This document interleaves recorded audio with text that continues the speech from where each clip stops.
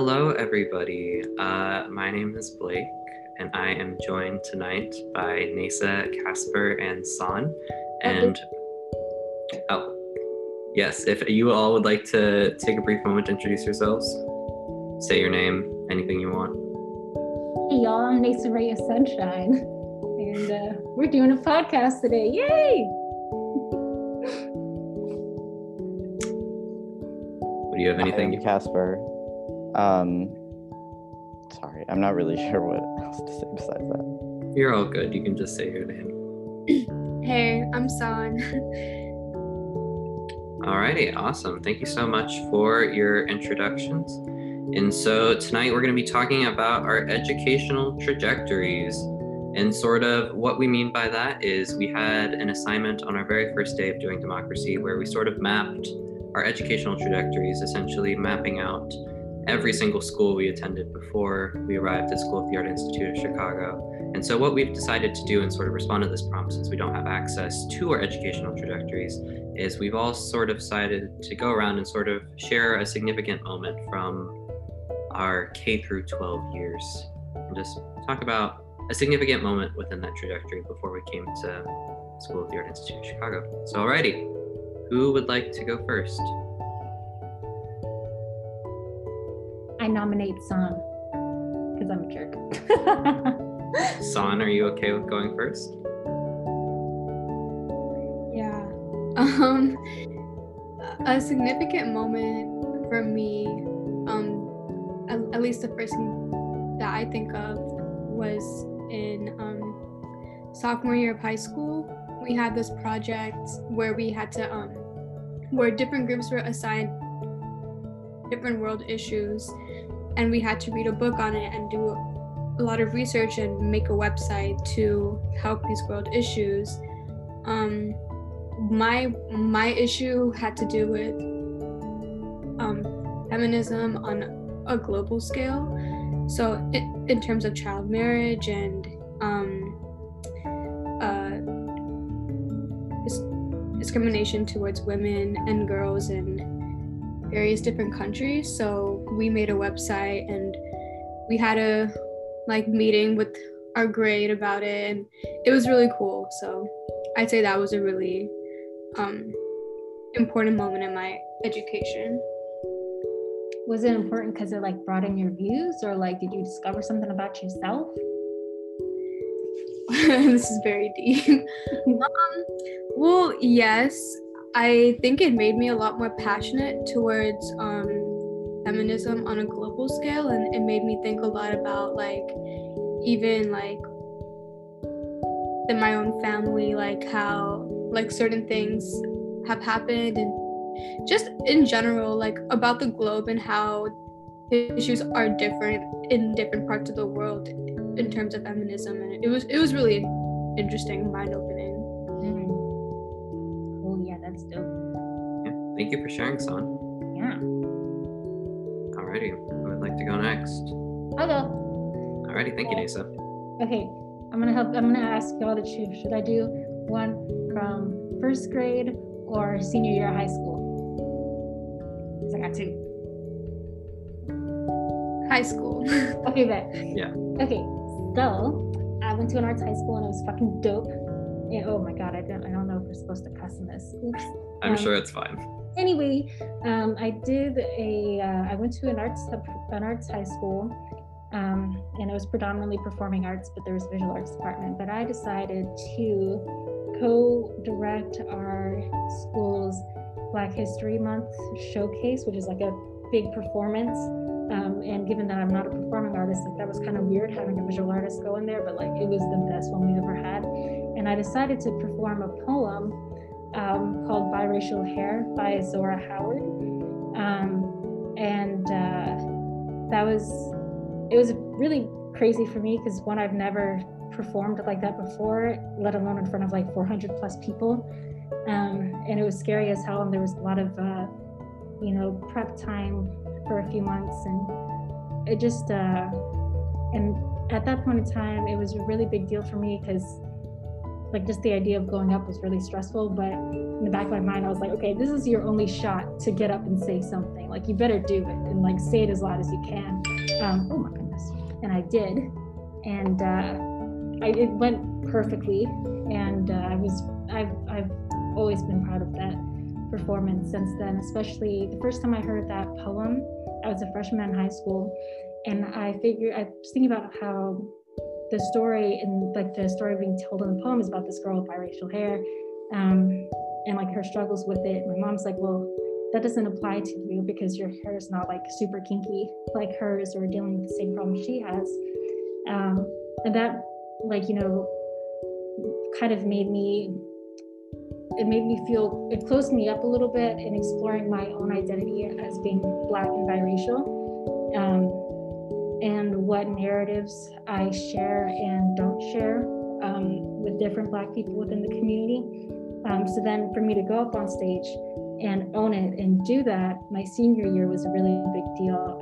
And then I had other biracial freshmen coming up to me, and they're like, I totally like connected with that, and that was amazing, and I can't wait to do something like that next year, but for gay people, and like, so it was a really great experience for myself and inspiring the youngins.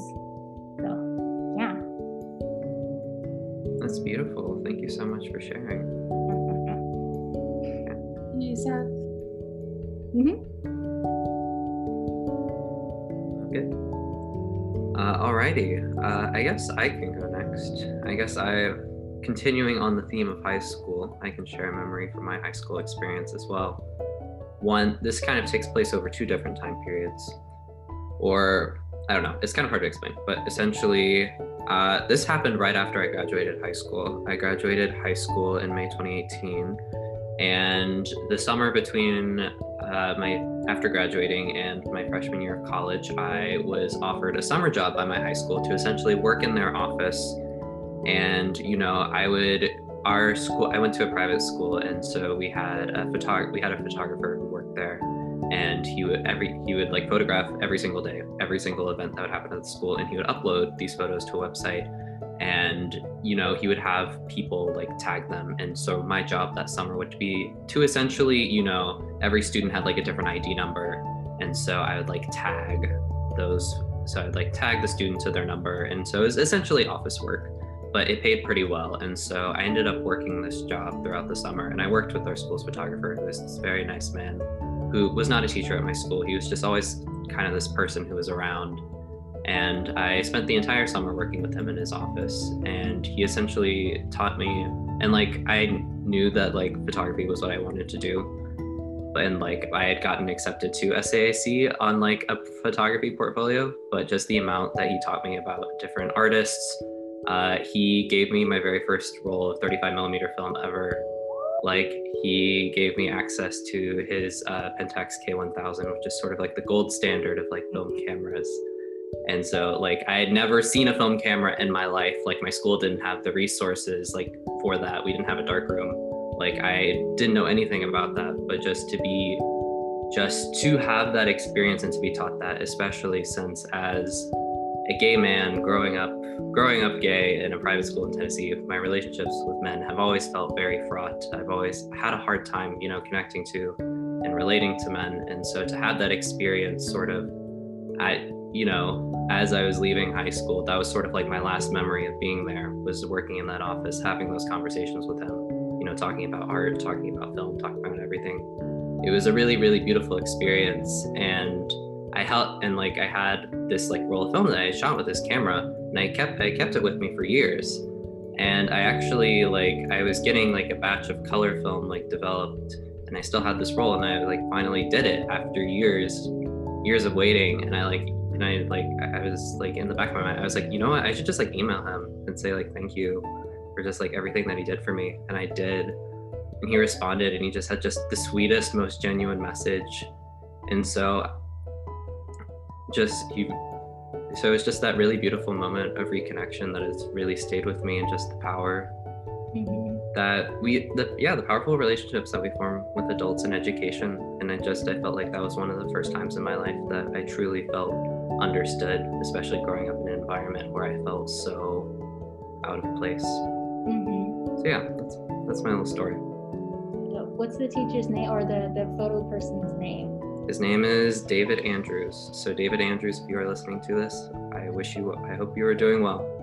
I hope you're doing well. Alrighty, Casper. Hi. So some of my it's really more of a significant memories than just one. But I attended this public art summer camp that was about a month long and structured very similarly to school, but with like all art classes. And I started going when I was a rising 7th grader in middle school. And it really just helped like how much I loved art and encouraged how much I loved, art and music. And it was really one of the few places where I really felt like I could belong in my hometown. Especially as like someone who is just like kind of a weird, nerdy, like gay kid.